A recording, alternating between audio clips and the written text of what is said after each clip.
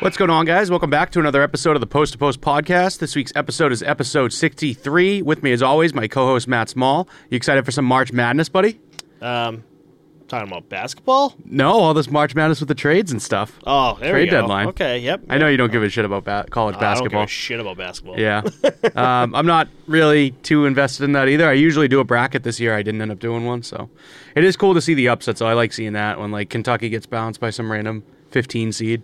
You really watch college basketball? Yeah, March Madness is huge. Yeah, it's on at like all the bars when you're out. You know, Oh, shit. St. Patrick's Day fell on the opening day too, which is huge. So that's like all that was on the TV yesterday. Talking about St. Patrick's Day, it's been crazy in Boston.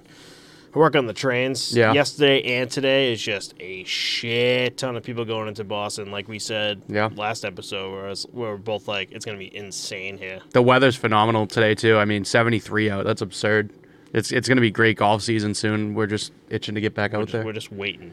Just waiting. We need to get one of those golf carts, the one you have with like the trailer hitch with the all the beers and sandwiches and stuff. You don't need a cart girl with one of those. You just have the cart attached to your cart. 36 holes at Strawberry Valley. Let's go. I could do it. Yep. I'd be down. It's only like, oh wait, no, we only do 9. I was going to say it'd be like $50. It's like $100. That's not bad. It's not bad if you think about it. 36 holes. But I've done 18 that's a long before day. at Strawberry. Yeah, it's a long day though. 36. That'd be a lot. Never doing that again. Yeah. We got kind of crap weather tomorrow, but Sunday should be pretty good. First year back having the St. Patrick's Day parade in 3 years, so you're right. It is going to be a nightmare in the city, so I'll be sure to avoid that. But 100%. I made sure to get out there and get my stuff done yesterday. No more weekend shenanigans for me. Just one and done with St. Patrick's Day. Love my Guinness. You gotta smashed a million of those. You gotta get it done quick around this time. You know? Yeah. Those Sundays, if you're not into the whole St. Patty's Day parade and drinking outside, just lock your doors and stay in the house and pray to God everything. You have the food for the rest of the week. Yeah, I actually had a boiled dinner today too. Corned beef. Yeah, corned beef. It's a thing carrots, around potatoes. here. Yeah, I had love it once. Guilty a couple of pleasure. years ago, and I hated it. Yeah, it's not something everyone likes. It's an acquired taste, I'd say. Yeah, definitely. But we got some trade deadline news to talk here. We're going to start with the signings and the people that are not actually moving at the trade deadline. A couple of these teams locked up some guys that they really didn't want to see go to market. So we have the Carolina Hurricanes signing Jesperi Kotkaniemi to an 8-year, $38.5 million contract. That's 58 games played. He has 11 goals, 12 assists, and 23 points. Dude, he's solid. Good to see him locked up, man. Yeah. That's like a $4.9 mil contract, I think, something like that. So AAV. So pretty cool to see. Good value for him. Good move from Montreal to Carolina. And Carolina right now is they're in the mindset of locking good players up since they become one of the better teams in the league. Yeah, you know? 100%. The Avalanche signed goalie Pavel Francouz to a 2-year, $4 million contract. He has 14 games played this season with a 2.46 and a .920 save percentage. It's a good move. Francouz has been like the I guess starter kind of goalie for the Colorado Avalanche this season, especially with the missing link of Grubauer that went to Seattle Kraken. They moved on from Darcy Kemper as well, right? Yeah. No. They still have him or no? Darcy Kemper, he went to he's one of those goalies that like you could see so many different I see like the Arizona Coyotes. I see the Minnesota Wild jersey with them. Darcy Kemper. Yeah, I think he came from the Wild to the Avalanche, and I think he's still there currently. Yeah, but it does list Francouz as the starter. Kemper has a 2.41 and a .923, so very similar stats.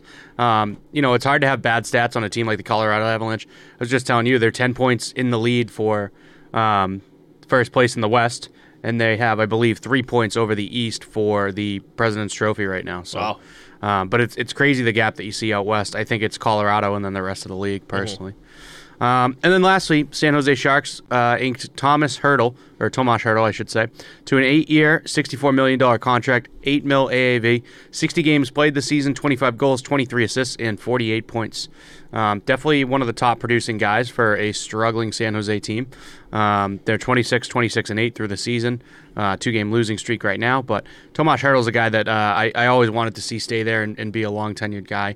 And I think San Jose is one of those teams that they like to have longer tenured guys. You know, they like the Joe Thorntons to stick around for a while, the Joe Pavelski even, Patrick Marleau. All those guys are long tenured. Yep. They have a good strong core, and I think Tomas Hertl's the next step for them. Yep, they like the veteran guys. They love it. Like you're right.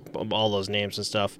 They are falling apart though. Remember San Jose was like Toronto, where they're just like top in the league in like the Western Conference especially, and then first, maybe second round, they were just out of the playoffs all the time. Yeah, I don't know what was going on then, because you're right. They were like one of the better teams in the league, and then first round exits every year, just it chipped away at them, and then goaltending started to fall apart with Martin Jones and some other names. But they're just one of those teams that's kind of playoff plagued.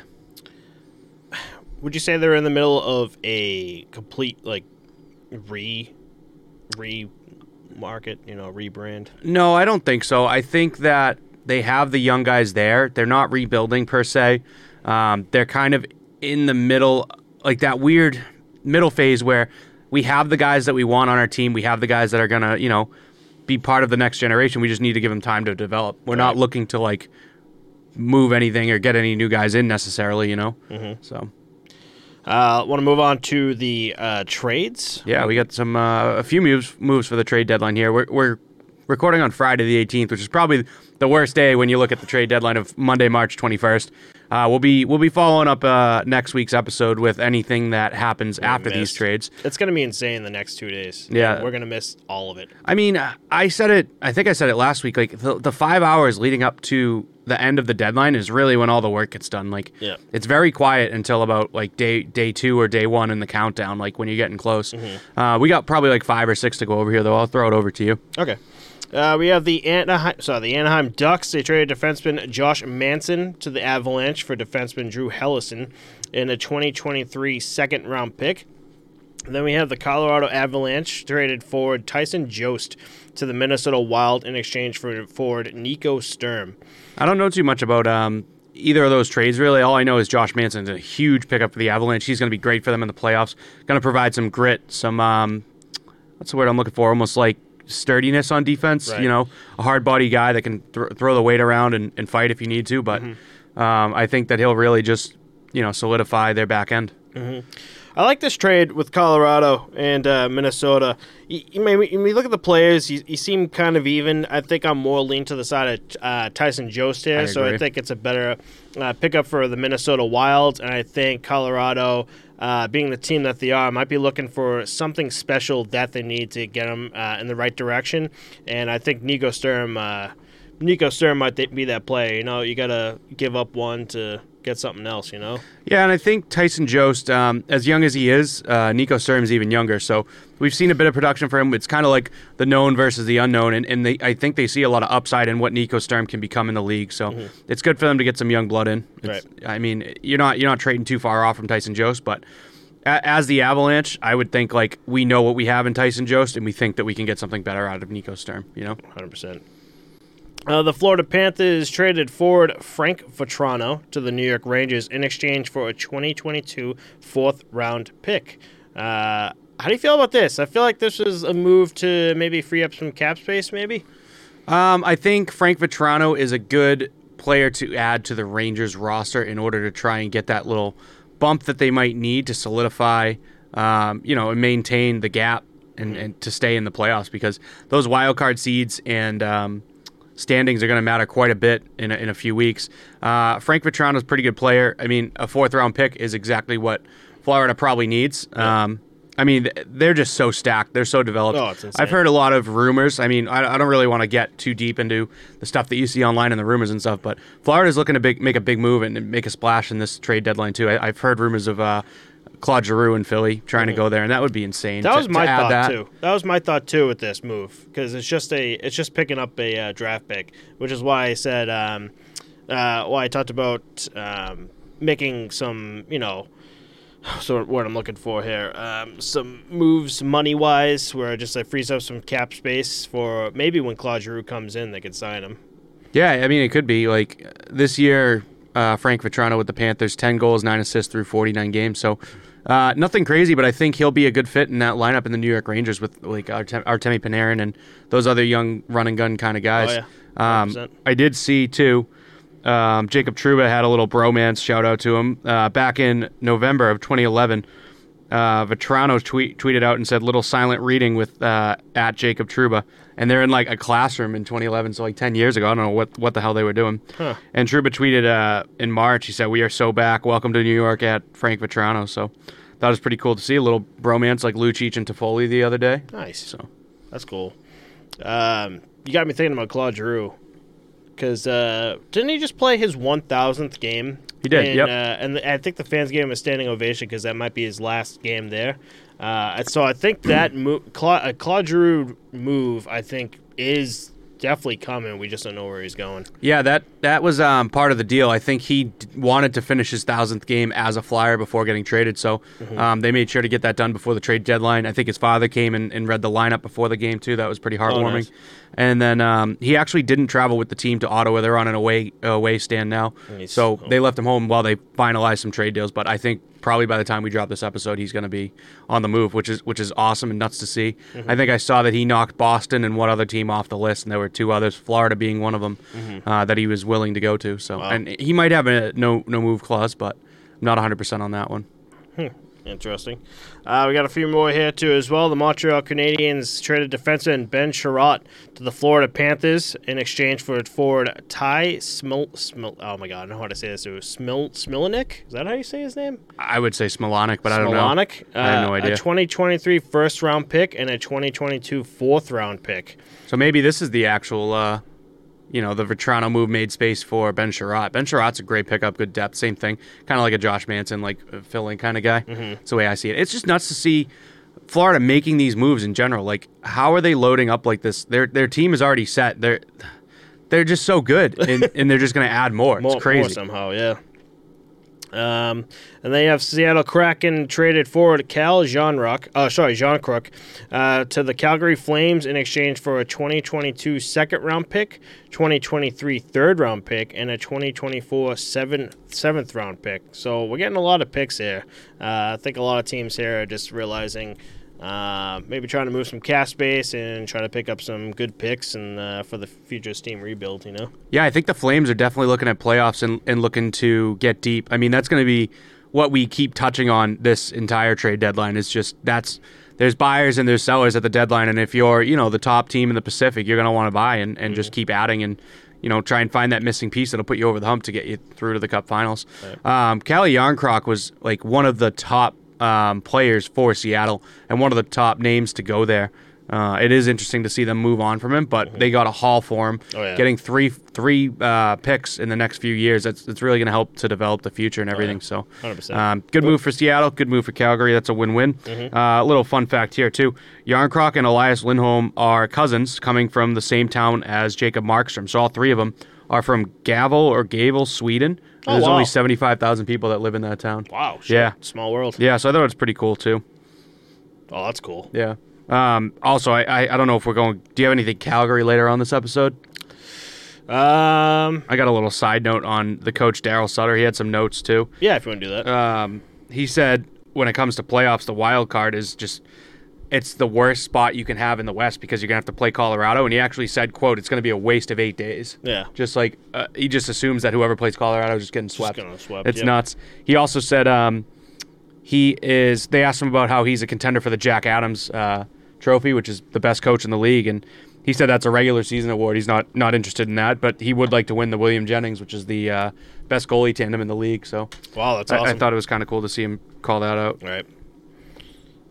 Yeah, that's cool because we're talking about that in the early stages of the season where you have Jacob Markstrom and Dan Vladar being like the best goalie tandem in the NHL. I mean, they're there. Markstrom, I believe, has 9 shutouts. I'm going to look that up right now, but that's a ton of shutouts, man. You don't usually see double-digit shutouts. I'm going to talk about that a little later on. All right, perfect. And then the last big one that happened today was the Chicago Blackhawks traded forward Brandon Hagel and a 2022 and 2024 fourth-round pick to the Tampa Bay Lightning in exchange for a 2023 and 2024 first-round pick for Taylor Radish and forward Boris Tkachuk. Big move here.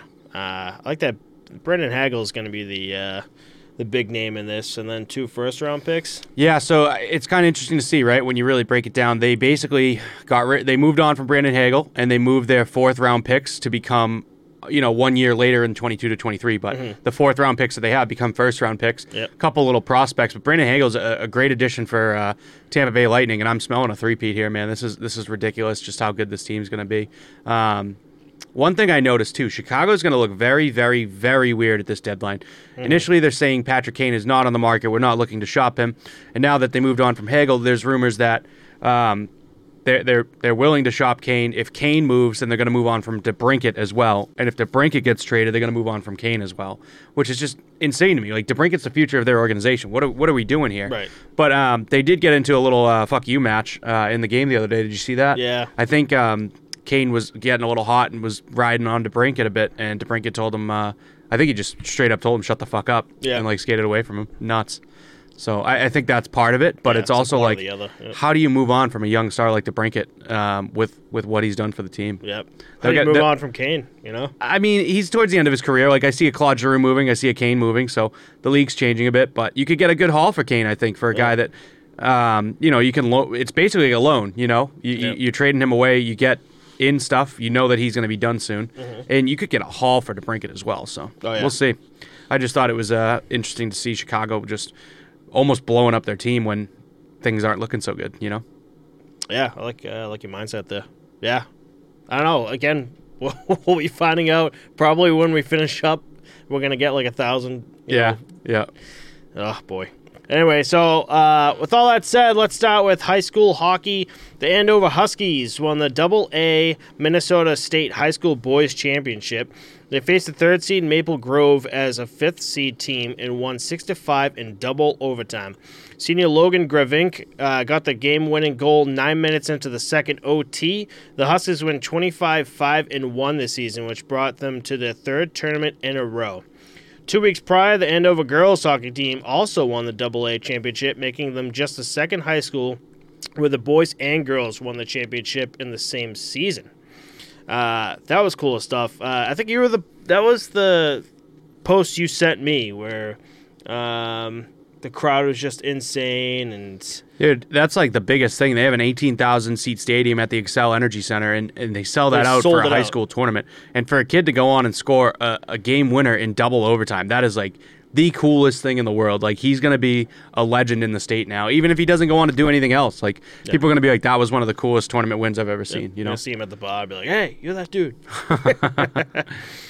So following up on more high school news, in Harmer Township, Pennsylvania, a game between Charlotte and Latrobe at the Alpha Ice Complex, a fight broke out in the stands.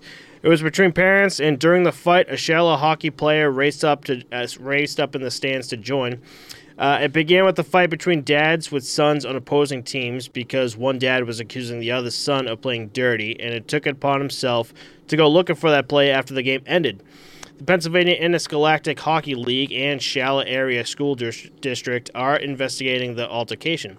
The PIHL commissioner said they may shake the security in the coming weeks because of the Penguins Cup playoffs starting. Another case of hockey parents doing bad hockey parents things. Yep, classic. There's no other sports league that does anything like this, man. It's just hockey for some reason, and I don't know what it is. I don't get it at all. You send me posts of just dads just like screaming at referees on the ice. It was like, just let them do their job. It's absurd. I don't get it. It's disgusting. Like, just stop. And the fact that one of the dads just like, I'm going to find this guy's son and fucking have a word with him for playing dirty on the ice. I'm like, he's a kid. Let him figure shit out on the ice, Yeah, 100%. Did you have anything more to that? I might move on. Yeah, I think the Class A title, too, was won by Hermantown for the Minnesota State tournament. There's like A, AA, and AAA, and the top level, I believe, is single A. Mm-hmm. Hermantown beats the War Road Warriors. That's a tough one to say. Mm-hmm. 3-2 for their 4th Class A title. So I just wanted to chuck that one out there too. Nice. A lot of cool highlights from that. I think we mentioned last week I can't really stand the hockey hair videos, but that's just me. Everybody in the hockey community seems to love them, so I hope you guys enjoy them, but they're not for me. Moving on from all that, we have more women in hockey. Goalie Eve Cascon will make her Quebec Major Junior Hockey League debut in Gatineau Olympiques. She will join Manon Rhéaume and Charlene Labonte as the only women to ever play in the QMJHL. She played her best season with the St. Laurent Patriots with 16 games played, 2.81 GAA, and a .899 save percentage. Another break in the sport and first in the NHL, Jordan Spence of the LA Kings made history as the first skater with Japanese citizenship and first Australian-born player to play in the NHL. Cool for these two. I thought that Eve Gascon was I never even heard of her, and all of a sudden, like, we're getting information that she's going to be the third woman to play in the Quebec Major Juniors. So yeah, for her to play in the QMJHL, that's no joke. I mean, like, it's just growing. That's the next step, and I think eventually down the line, I think we will see a woman that'll play probably goalie in the NHL at some point. I don't know about forward or defenseman personally, but definitely in net, I could see a woman joining the NHL. It'd be pretty cool. Mm-hmm. And also, I thought it was kind of interesting that Jordan Spence was the first Australian-born player to play in the NHL.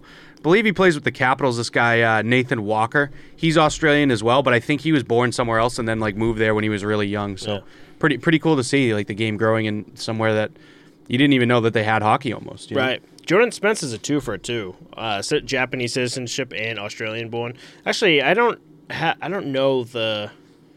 Now I'm thinking about it. I don't know the YouTube channel at all, but there's an Australian goalie on YouTube that's playing in the pros right now that has kind of like a Kazmir Kaskasuo YouTube channel, and I think it's literally only 3 or 4 videos in. I'll put it down here on the bottom. Maybe put it on the description for you guys. I can't remember the name, but it's actually pretty cool, and it's so different because like you could tell Australia's like just kind of figuring out hockey. So when he's showing like the rinks and where he works out, you're just like, okay, this is like the beginning of everything, you know? Yeah, and we talked before too about like in Europe they play it with more like a soccer style. I'd be interested to see how places like Japan and places like Australia, you know, like play their game. Like, do they break the puck out quickly? Are they willing to use their defenseman to work the puck backwards to get out of the zone? Like all those kind of things. We actually had, I think it was the NBA announced that they're going to be doing preseason games next year in Japan as well. So they're looking to expand into the Asian market too. That's awesome. Yeah, cool to see. Yeah, I was wondering that with like Japan and stuff because I don't know. Do they even have? I don't even know if they even have like a professional league over there. But when they play like the Olympics and stuff, like I wonder what their training's like because. For like over here, you can watch like NHL games and kind of like be like, okay, they're doing that. Let's work over there. But I feel like over there, it's just like they're doing it on their own, figuring it out on their own. So it could be like a different style compared to us. Yeah, I don't know. I mean, they have access to the internet and everything. Like it's not in the same sense where China is, you know, like blocking certain internet access. So I don't know. I don't know what it's like over there, but that is a thought. I'd be curious. Talking about hockey expanding, the West Coast Hockey Sports and Entertainment have announced the launch of an elite junior hockey league focused on the western part of the United States. The LA Kings, Sharks, Ducks, and Vegas Golden Knights have offered their support. The league expects to begin in 2023 with 6 to 12 teams. They hope to accomplish what the USHL has done, that is based in the Midwest of the United States. The goal is to grow the sport of hockey and help develop West Coast kids with the highest in-class resources available. This would be cool, and it goes back to what you said about how the Western Conference just lacks. Like, Eastern Conference is just so much better than the West, and I think this might help out a bit. Yeah, I think it will. I mean, in a sense to that, right, it's like a pros and cons, or I guess more of like a yes and no. Like, the Western Conference teams are still, you know, drafting and developing it and pulling kids from all over the world. But this will give them give the West Coast kids an opportunity to be like, I do want to play hockey for the LA Kings rather than go to like, you know, Toronto or a major market. They can be like, I want to play for my hometown. You know, you see like an Austin Matthews going to Arizona in this trade deadline probably. Like he'll be shipped out of Toronto and go to Arizona like we want, right? But yeah, I thought it was really cool to see. It's great that they want to do exactly what the USHL has done. And the hardest part, I think, for being like a West Coast kid that wants to be, you know, good at hockey and develop and grow, is they have to make a life-changing decision by the time they're about 14 years old and decide, is this what I want to pursue? Because if I do, I'm going to have to go live with a billet family out in the Midwest or go to Canada and, live by, or even Europe and live by myself from the age of 14 and up. Like, that's crazy. That's a huge life-changing decision to make when you're not even, an adult. I wouldn't even say an adult. You're almost like not even like a kid yet. Yeah. Like 14 years old, you're still fucking young. So it's good to see, and hopefully this will give a lot more opportunity to the West Coast kids to grow and develop. I like where you went there. It's just so insane. I don't know if other sports do it. I'm sure they do, but for hockey, it's just, yeah, you're right. It's insane. Like, by the age of 12, 13, you should know if you're going to make college, that type of stuff. Like, at that age, you're already thinking, yeah, I'm going to play for Northeastern. Yeah, I'm going to play for BC. And, yeah, you're right. Like, 13, 14, you're just like, well, I'm going to say goodbye to my mom, and I'm going to move to another country or, like, the other side of the country, live with a family, and play a sport that I'm literally just doing just to better myself and try to progress into the professionals, Yeah, and I think... It's an insane mindset. I think, like you asked, I think it's the only sport that's like that because the I guess, access to resources isn't as great when it comes to soccer or basketball. You need a ball, and there's nets, facilities, like basketball hoops everywhere. Like, you drive around the street, and you're like, holy shit, there's... If you think about it, like, count the number of basketball courts you drive by in soccer fields. You know what I mean? Right, yep. And then baseball is like America's pastime, so that's been grown and developed throughout the country. With hockey, to get to, like, a better talent level, right, you need to go where the talent is. When it comes to basketball, like we just said with March Madness, the college program has grown. You can play anywhere across the country and have good, high-level basketball. Same thing with baseball being America's pastime and football, too. You know what I mean? So it's just hockey's a very niche market, like we said, with the 3Ms being the leaders and, north of the border. So I think that's why it's the way it is. But this should grow to change it. I wonder how many ice rinks there are in like the West. Yeah. When I was on when I'm on like goalie or just like hockey like forums or blogs or whatever, it's funny to see how like almost spoiled we are in Boston, where some guys talk about having to drive like an hour and a half, 2 hours to like the nearest rink. And I'm just like, oh, my nearest rink is like 10 minutes away from me. And I got like 50 other rinks within like half an hour, 45-minute drives from me. And they're just like, where do you live? I'm like, Boston. Yeah. I found one little snippet here. It says there are 2,021 hockey rinks in the U.S. And I mean, 2,021, I think if you're going up and down 93 alone, which is the highway here, there's like 10 of them. Yeah.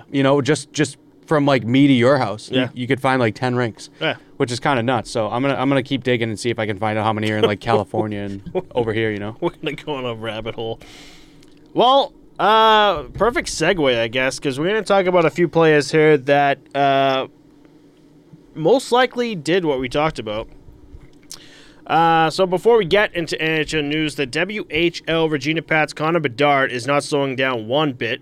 He became the first 16-year-old in 29 years to score 40 goals in a single WHL season. The last player to pass that mark was Jeff Friesen in 1992-93 with 45 goals in 70 games played. In 49 games played, he scored 40 goals, second in the league, 39 assists, and 79 points, which is tied for fourth. Right above Bedard is Ben King of the Red Deer Rebels, who is first in the league in goals. We're going to add Ben King to the list here. He's having a career-high season with 46 goals. 21 of them were scored on the power play. 45 assists and 91 points in 58 games played. Compared to last season where he had 12 goals and 16 assists, and the season before where he had 16 goals and 22 assists, Ben is on absolute fire. Who's also doing real well is his teammate Arshdeep Bains is tied with Ben in points with 91 with 33 goals and 58 assists in 58 games played.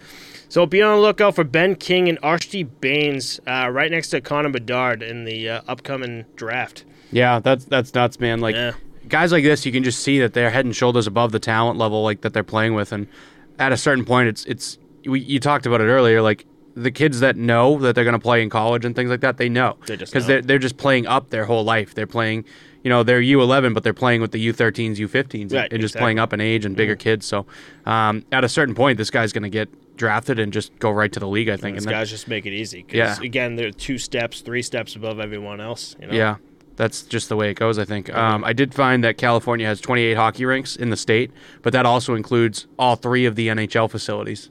and probably three more practice rinks. It's probably counting too. So nothing. That's 22 across the entire state. California's a big ass state. Yeah. Massachusetts, I haven't really dug in, but I found 42 rinks are owned by the state. You know those DCR. Yep. So that's 42 that are owned by the state, and then there's a ton of private ones too. There are other ones, yeah. Yeah. So I would say we got probably at least statewide. I would say like 100 to 150 minimum. Easily. Easily. So yeah, that limits your growth and development when you're in California. But then the rink we're at for the Heroes Cup. Yeah, that thing's huge, and that's that 8 had like rinks 8 in one. rinks in one that building. Place is awesome. Sweet Jesus.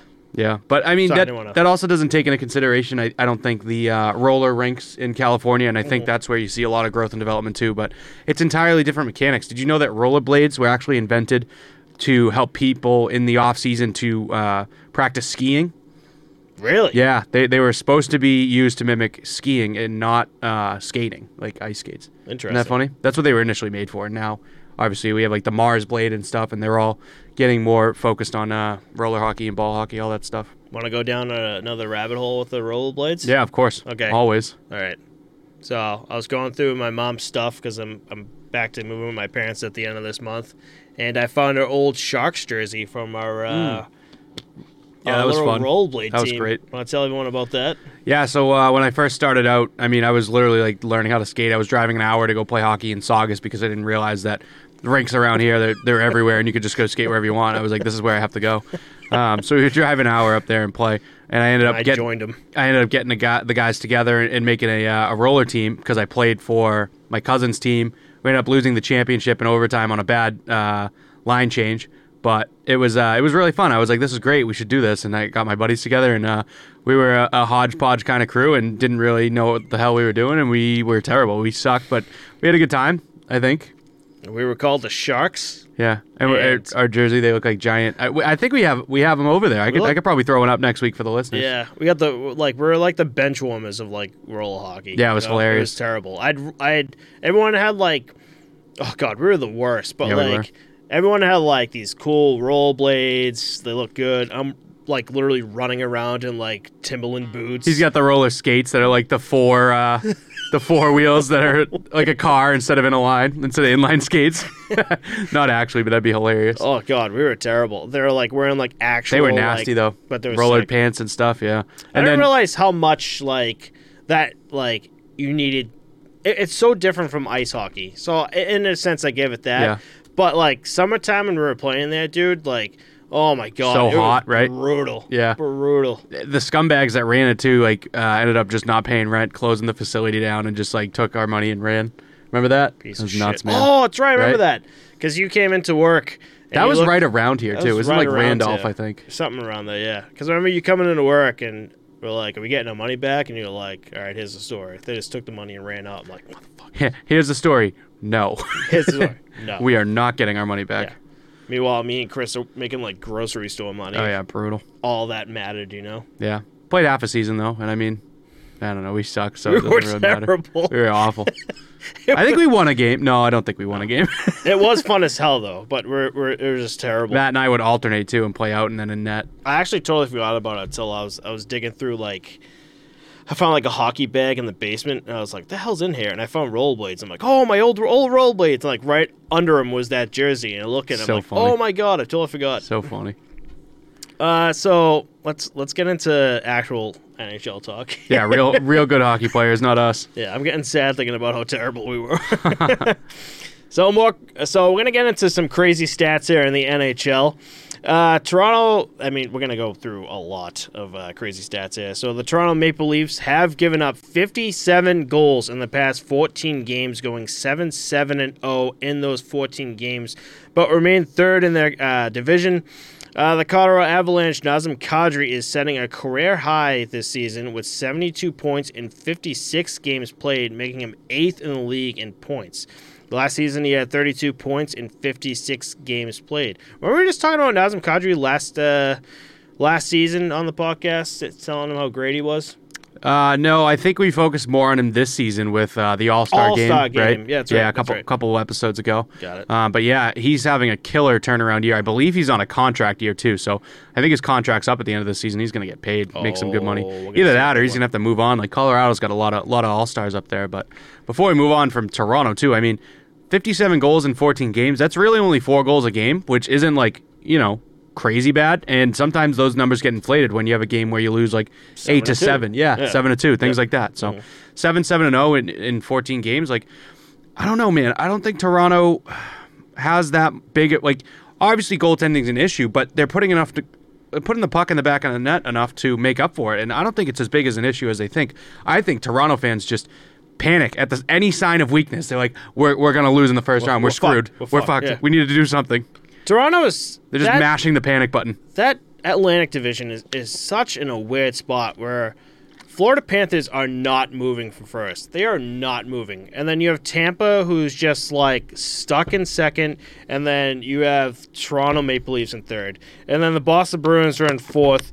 And they're close to Toronto, but I don't think they're going to catch up to Toronto. So it's just like, it's such like a stuck standing, Yeah, I think it is, and I feel like it was kind of like we talked earlier this season about Carolina and Florida, who actually have the same record right now, 41-14-6. So they have the exact same record, 2 different divisions, and they just couldn't make headway on each other because in their last 10 games played, every time it's the same, 6-3-1. They're just matching each other, and you see that all the way in the top 4 teams in the Atlantic as well. And I think that's why Detroit, the gap is so big, but they're obviously never going to catch. No. I mean, between the Panthers, Lightning, Maple Leafs, and Bruins, the 4 teams that are in the playoffs, here are their last 10. 6-3-1, 6-4-0, 6-3-1, 7-2-1. You're not going to make any headway. You're not going to catch each other. No. You're sitting exactly where you sit. The point gap isn't that big, though. Like, the Toronto Maple Leafs are 1 point behind Tampa, so they could bump them down to third. But I think regardless, whoever makes it into that wild card slot, going up against Florida, Tampa, or Toronto, you're done. I would rather play Toronto out of those 3. 100%. But it's going to be a battle. And even like in the other division too, the Penguins are really hot right now. The Rangers are out of nowhere playing out of their ass. Like that goaltender is unreal there. Carolina Hurricanes, obviously, like that's a fucking buzzsaw.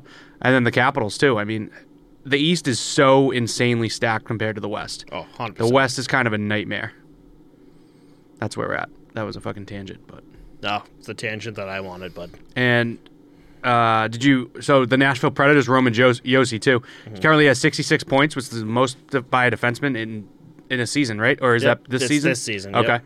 He's on pace for 100 points, which would be the most by a defenseman in 30 years, which is insane. I don't think this guy gets enough credit. He's obviously one of the best defensemen in the league, but I think a point-scoring defenseman doesn't get as much attention unless you're young, like a Cale Makar and an Adam Fox. Think about how much we talk about those guys. Yeah, right. And Roman Josi has more points than both of them. So, that's insane. Right? And we haven't brought him up once, I feel like. Once. At all. Until we started looking at statistics and we were just like, oh, yeah, that's right. Roman Josi's up there. Yeah. Yep.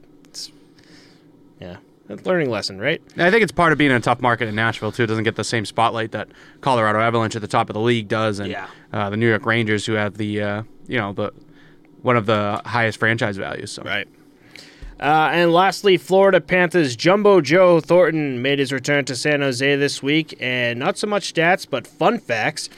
The last time Joe played in San Jose as an opponent, get ready for this, Austin Matthews was 5 years old, Mario Lemieux was still playing pro hockey, Sidney Crosby was in 10th grade, and MySpace was the current popular social media platform back in 2002 when he was playing for the Boston Bruins. Damn, he's old.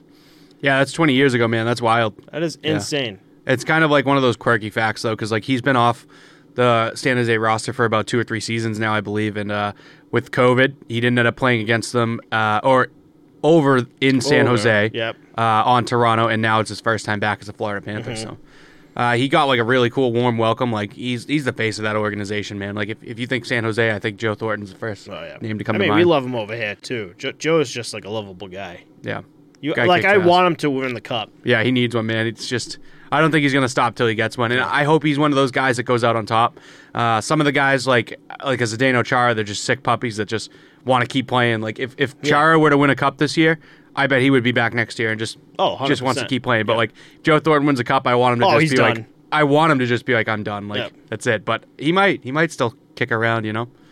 Yeah, we want Joe to win. Love of the game. It's just like Ray Bourque here. Remember, he wanted toward the end of his career, we shipped him off to Colorado where he won the Stanley Cup. Yeah, great. It's kind of a weird, dumb thing for him to bring the cup back here, but that's another story for another day.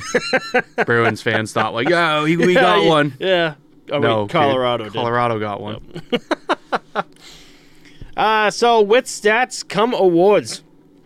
So for the Calder Trophy so far, Detroit's Moritz Seider leads with 70 points. These are all, so when I talk points, it's all votes.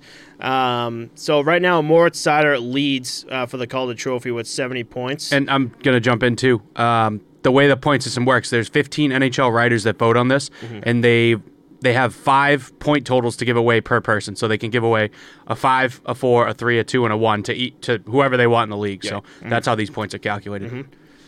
Detroit's Lucas Raymond is second with 42 points, so it's cool to see 2 Red Wings players up there. Anaheim's Trevor Zegras with 41 points, and Toronto's Michael Bunting with 32 points for the Calder Trophy. I'm going to jump into when you're done with Calder stuff. The Red Wings actually announced today, too, which is crazy to me. They're open to offers for anyone on the team except for Lucas Raymond and Moritz Seider, obviously.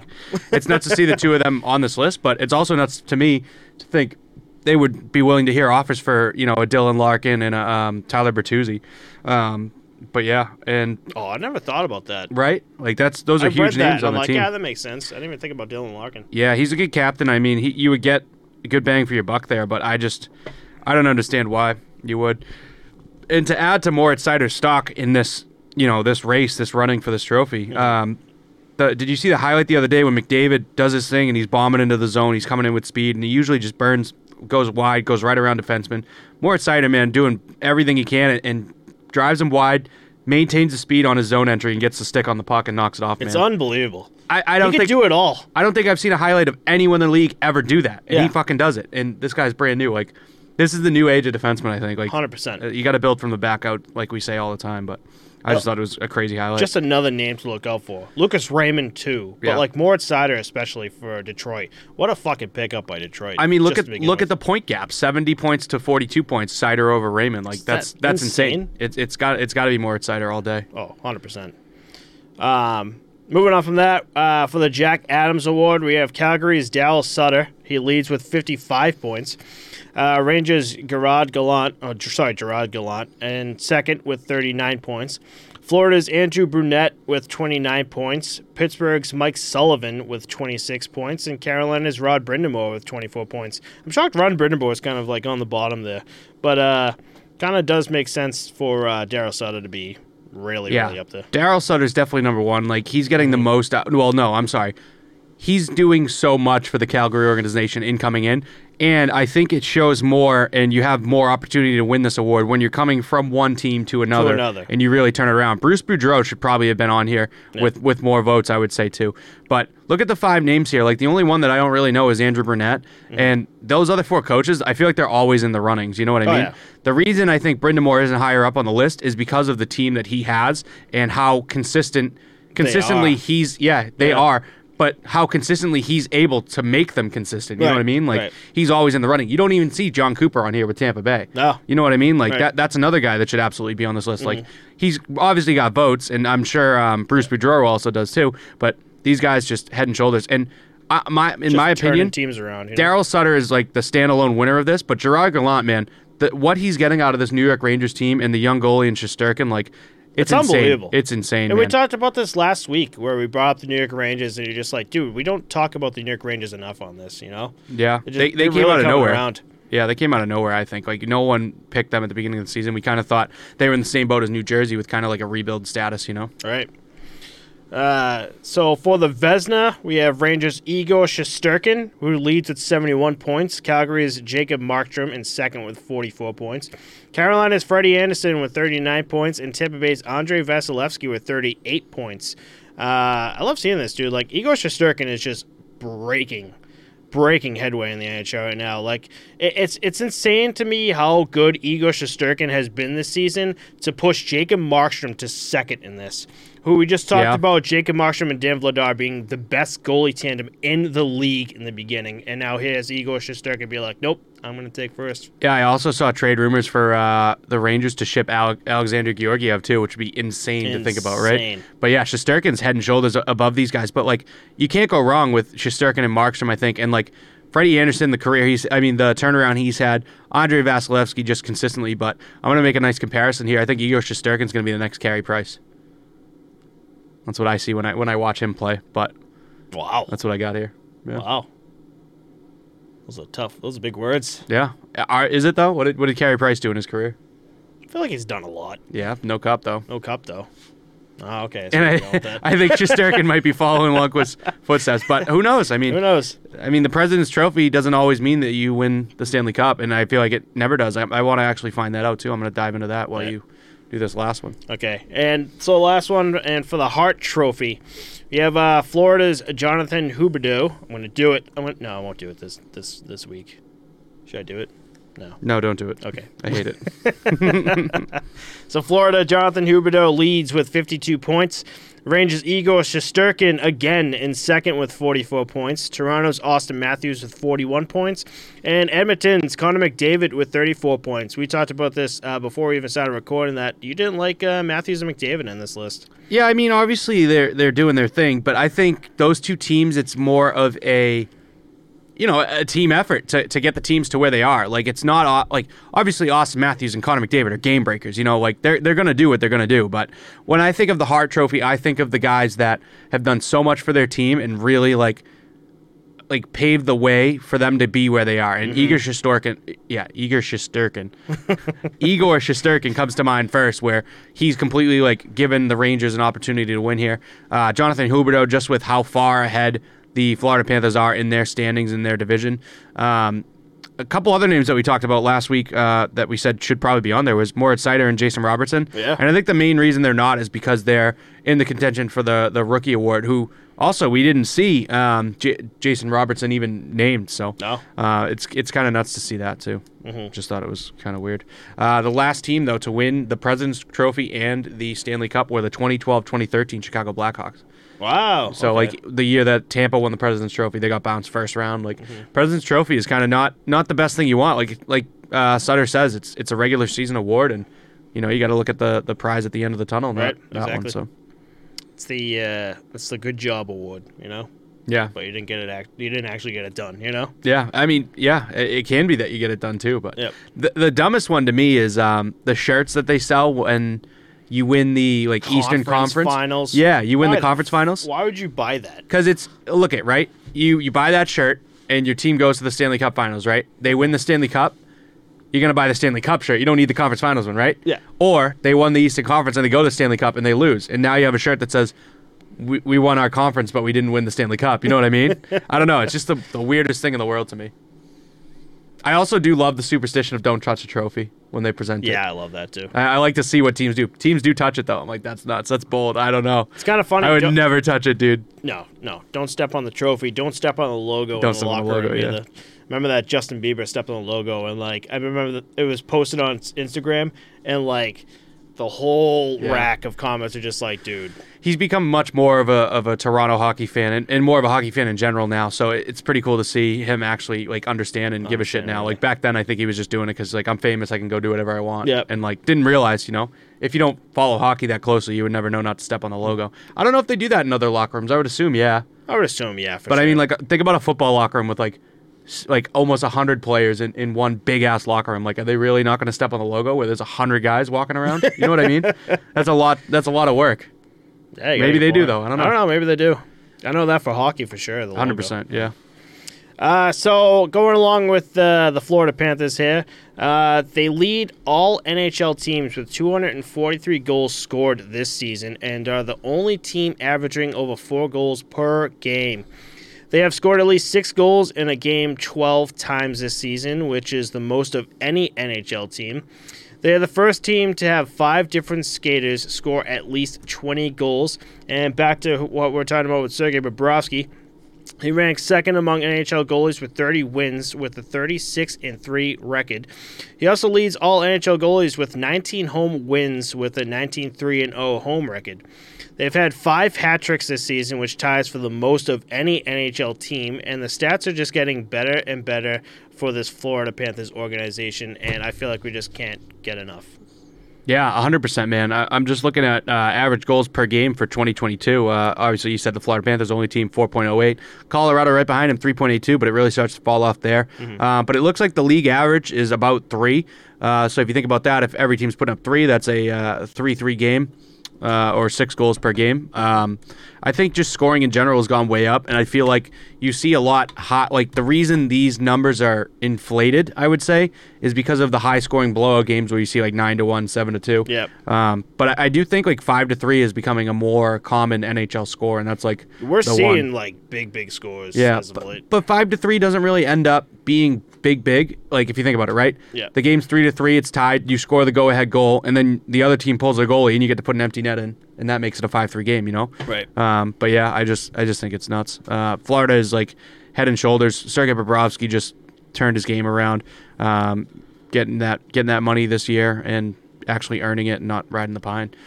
We were talking Spencer Knight earlier too. I think he only has 11 games played. I think it said 7-4-0, something like that. But kind of weird. He's really picked up the pace. Yeah. Spencer Knight carried them last season, and it's kind of interesting to see the tides turn a little bit.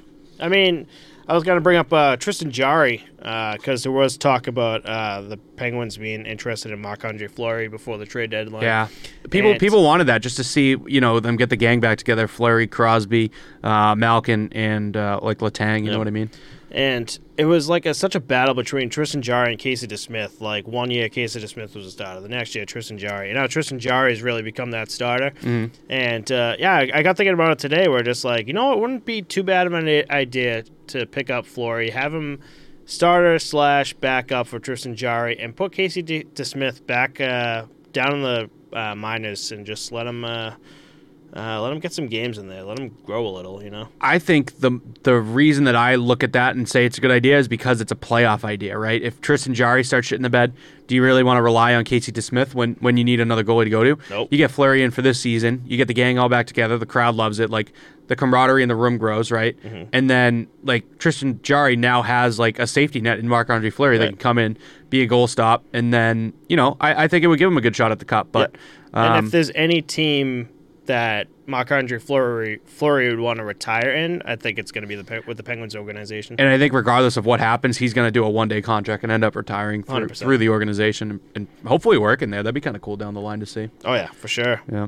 I just realized as I said it, I think I've said 100% about 1,000 times on this episode. So 100%. 100%. So I got to calm down with that. 100%. Know where I got that from? I don't know if anyone here watches it. Two Bears, One Cave with Tom Segura and Bert Kreischer. Bert Kreischer always goes 100%, and now it's just like stuck in my head. Jesus Christ! So here we are. Tom Segura is actually playing a comedy show in town recently. Soon, I think, at the Wilbur. There's a lot of comedy shows popping up now. I'm not a big stand-up comedy guy. Like I don't even know. I couldn't tell you if Tom Segura was in the same room with me right now. I wouldn't know who he was. Oh, really? Yeah. Oh, man. I don't know. I don't keep up with all that, but. There were a ton of shows opening up, a lot of concerts and shit too, so it's good to see. But just thought I'd chime in with that. That's awesome. I want to go.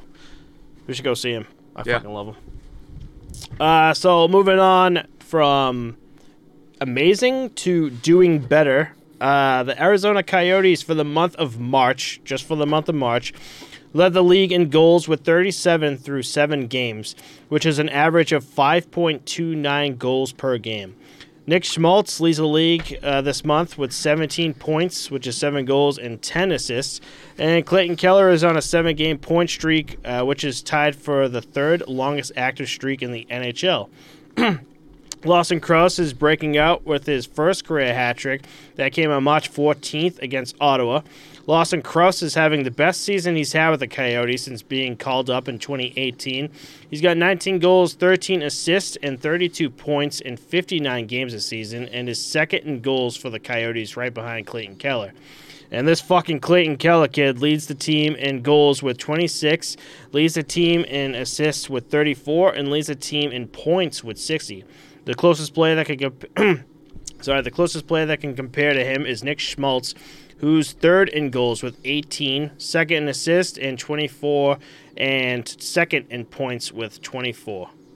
Goddamn. Yeah, this Arizona lineup is wild to me, right? You have Clayton Keller and Nick Schmaltz on the top line. Galchenyuk's there. I did not know that. Riley Nash and Phil Kessel on the second line. Like, I didn't think Phil Kessel was a second line kind of guy. You know what I mean? Yeah, I thought first line. Ready for this one too? Nick Ritchie and Louis Eriksson on the third line.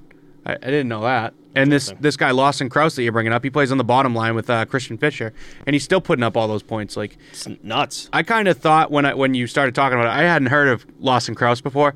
I kind of thought that he would be on like the top two lines, and that's why he's getting this kind of production, because they're pairing him with a guy like Phil Kessel or someone that can put the puck on his stick. But that's awesome to see fourth line production like that from the Arizona Coyotes. Like, obviously nothing's going to happen this season, but it's good to see them turn it around a little bit. 7-3-0 in their last 10, 20-36 record, so not too great. Not too great. Yeah, I thought that was pretty cool. That's but a coming good little up, dive. Especially for the month of March and just players, just in general, And like what you said with Spotlight and everything, you don't really start noticing it until like they're really in the spotlight. And then, I was watching a few games, highlights, and games for the Arizona Coyotes because I just like watching games around the league, and especially Krause and Keller. Clayton Keller's awesome. I can't believe they moved on from Connor Garland last season. Sending him to Vancouver was mind-boggling to me. Yeah. I thought him and Keller were going to be like the future of the organization. And then they moved both their goalies too. Like, it's nuts. This Vejmelka guy's been pretty good though. Yeah, he's been absolutely solid as of late. I actually love watching him. It's kind of funny watching him because you're just like, here's this new goalie just got thrown into the league, and then like the beginning he just getting lit up and just figuring things out, and now he's like, okay, I kind of figured out how to play with this team. He's worked touch, like how like he positions himself, how he moves, and you could see the difference he's made with the team. I'd like to see the numbers on how many shots on goal they allow. On the Arizona Coyotes. They're probably one of the top teams in the league because I feel like they just get hammered in the zone and they end up putting up like 50, 60 shots against, Right. So. Why do we put that down on the list? Kind of want to talk about Veg. Or at least look him up, look more into him, Vejmelka. Yeah. So moving on from that, we have Sergachev given the business. Mikhail Sergachev, after absolutely ragdolling Oilers' Josh Archibald, was sent to the penalty box. Oilers fans weren't letting him off easy and started giving him shit while he was in the box, and it hit a breaking point. Sergachev held up two fingers saying 2 Stanley Cups. 2 cups I won here, and if that response isn't a shut-up bomb, I don't know what is. Yeah, I think he said 2 cups, but he won one of them here because the bubble was in Edmonton when they ended up winning there. Yep. So one of the 2 cups that he won with Tampa Bay was there. Savage move, man. Just savage. I expected to see like back in the day, like the 90s clip of the guy going over the glass and accidentally falling in the penalty box and just getting buried by the player. I expect to see some shit. Maybe squirt some water at a fan or something, But that was funny. 2 cups in your face. Moving on from that, we're going to go back to your Dylan Larkin. So Dylan Larkin gets a free stick. Referee Dean Morton reffed his 1,005th and last NHL game before retiring. The game was between the Detroit Red Wings and the Calgary Flames. The Flames beat the Red Wings 3-0, which gave Jacob Markstrom his 9th shutout of the season that game. After the game, players from both teams lined up to congratulate and shake hands with referee Dean Morton on his career. In the line was Red Wings' Dylan Larkin and Flames' Johnny Gaudreau. Gaudreau was behind Larkin and was cup checking him and messing him around with Larkin. And Larkin wasn't having it and was seen forcibly grabbing and ripping Gaudreau's stick out of his hand before shaking hands with Morton and skating away. I love that because Gaudreau was just the angle and everyone like holding their stick and like shaking hands, and here comes Gaudreau with like no stick at all. Be like, Yeah. On the broadcast, it was funny too. They said they didn't want to point out the fact that he was getting cup checked, and they were like, "Oh, looks like Dylan Larkin's taking a free stick, just like he just took it from him for no reason." But it's cool to see. Like, I'm pretty sure I haven't looked into it. I tried to find something, but I couldn't. I'm pretty sure Gaudreau and Dylan Larkin had played together on some of the programs growing up. They're about the same age. Gaudreau's from out this way. I don't think Dylan Larkin's from out here, but I thought it was pretty funny to see.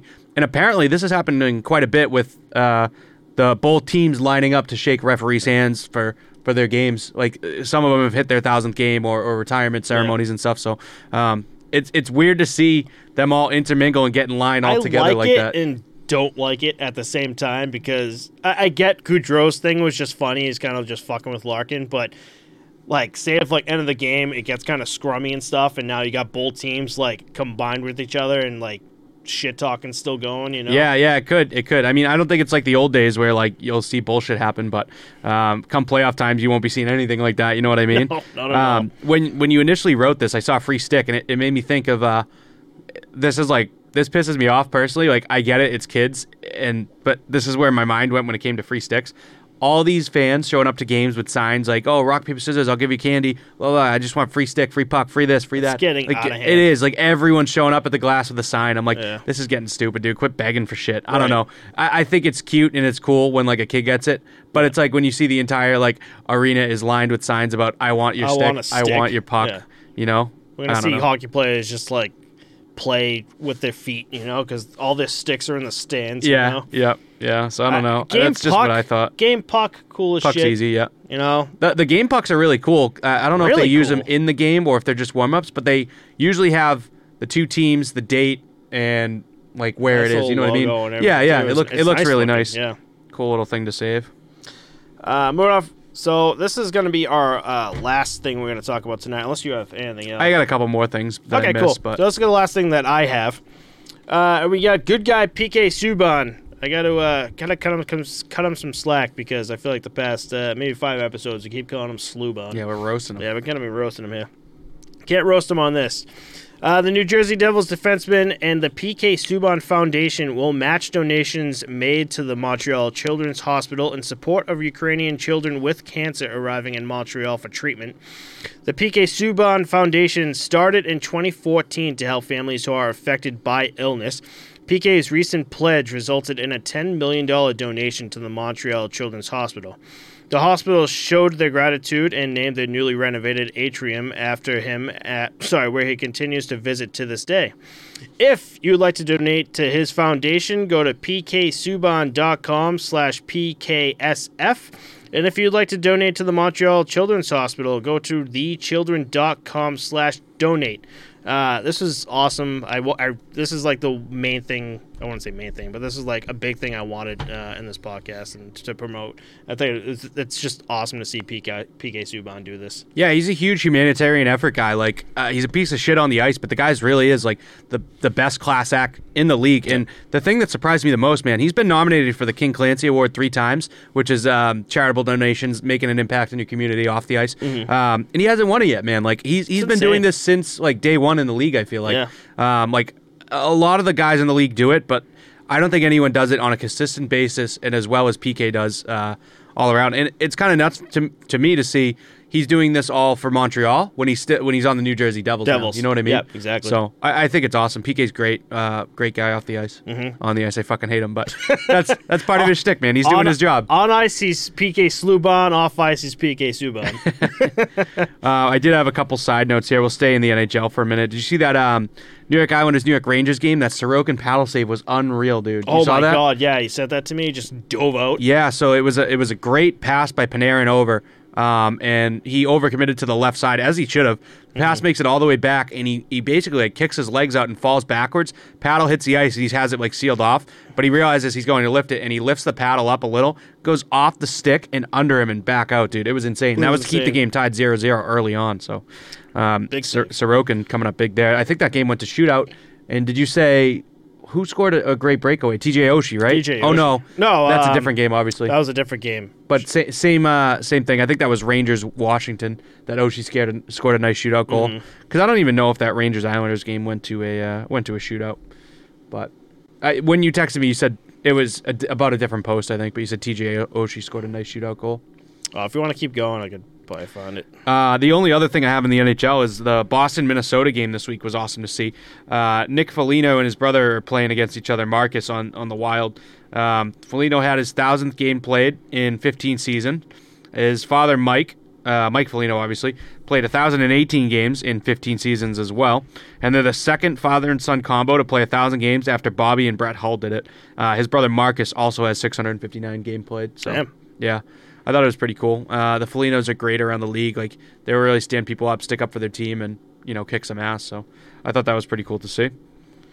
As for what I said, here we go. Yeah, TJ Oshie. As soon as you finished, TJ Oshie, I said had a nasty shootout goal too, with zero reference of like what I was talking about. So well, that's because I blast you with a million posts, and like 90% of them are memes. And I realized this week, I'm like, dude, I got to stop sending Matt memes. Like, it's funny and all, they're great. We all laugh, but like, I just fill your inbox with memes. And like, I think at that point you just like stop looking at them, and then I like show you all the shit when you come here. You know what I mean? Because I come here and you're just like, dude, you see this meme? I'm like, no, because I'm scrolling for like actual hockey. Yeah, posts, you know? Yeah, 100%. So I'm gonna relax a little bit on those. Last thing I had outside of the league in the NHL. So in the ECHL. A couple weeks ago, we talked about a team doing Purple Ice. I think it was for Hockey Fights Cancer Night. Oh, yeah. The Reading Royals of the ECHL dyed their ice green for St. Patrick's Day. I thought it was pretty cool to see. What did you think? I liked it. Did you see how they did the blue line, though? They left like the blue line in like a little bit of white so that the refs could see. Oh, okay. Whereas like with the purple, like it was kind of all the same. Yeah. But yeah, just reminded me of Chicago doing the what's that river called anyway? But they dyed it green. Yeah, and it's actually a pretty cool sky view of it. We're just like because the river runs through the city, like middle of the city, and it's all green. It's a perfect day of the year if you're a major corporation to just dump shit in the river. Just anything you have radioactive, good to go, dude. It's already bright green. We'll be all right. We'll take get away with whatever you want, you know. Oil, anything, just dump it. But yeah, it is pretty cool to see that. So happy St. Patrick's Day, everyone. I got to celebrate last night. I'm not going to be drinking at all this weekend, other than this one shot, I think. Had my fun. Yeah, I felt it after you that. Yeah. Like part of you died. You came over today. Had to wake me up again. I was napping upstairs. I got in. Your wife was on the porch, and I was like, "Hey, how you doing?" And she just looks at me and goes, "He's asleep upstairs." And I was like, "Oh." And she's like, "Wake him up." I'm like, "Okay." That's hilarious. But here we are. It's 11:32. My phone has not blown up, by the way. As we were recording, I keep looking for like NHL news and stats and stuff, and like try to find like some trade, especially trades, but nothing yet. So yeah, I think you're right. We're a Sunday night's going to be that night where it's just going to really start to blow up. Yeah, the last thing I have, I just pulled up the official NHL trade tracker for the deadline. The last one we have is the Brandon Hagel trade that happened earlier today, Tampa Bay and Chicago. So no updates. I was kind of hoping for some breaking news while we record. Something cool. Yeah. I don't know. Maybe not. We'll see. I was going to say maybe if you see anything good that you want to add before the podcast gets dropped, if there's any good trades. But probably not. I think it's better to just tackle it together next week. Yeah, we'll just tackle it together next week. So the next episode will be everything we missed. Yeah. I also mentioned to you before we started, too, there's only about 20 games left this season, too. We're getting close here. Crazy how fast that went. It's kind of boring to me in the sense that the playoffs almost seem, the picture's almost kind of set. You know what I mean? There's really only like 3 or 4 teams that are fighting for a wild card spot. Kind of sucks. Like the East is almost like entirely set. It's wild. Yeah, that's what we were talking about earlier. Just like nothing's moving, Yeah. But maybe the West. We talked about the West where LA Kings have really come out of fucking nowhere. Yeah, I think it was pretty easy to climb in that division, though. You know what I mean? Those really guys easy. are getting the shit kicked out of them. I do like Cal Peterson, though, on LA. He's playing really well. I like him. Yeah. I'll add that to the list, too, Fudge Milka and Cal Peterson, because there's a story on Cal Peterson that... Chuck Quick on there, too. I want to see what he's up to. Is he fucking dead? Injured? Guy's always injured. No, he's been playing. Yeah. But Cal Peterson's sometimes. Sometimes he's been playing. All right, let's finish off this actual St. Paddy's Day episode. We did a Soko Caramel. We did a St. Paddy's Day episode last week. Yeah, we didn't want to drop it for you guys, after the holidays. So, cheers, buddy. Cheers. Oh, God. Soko Caramel.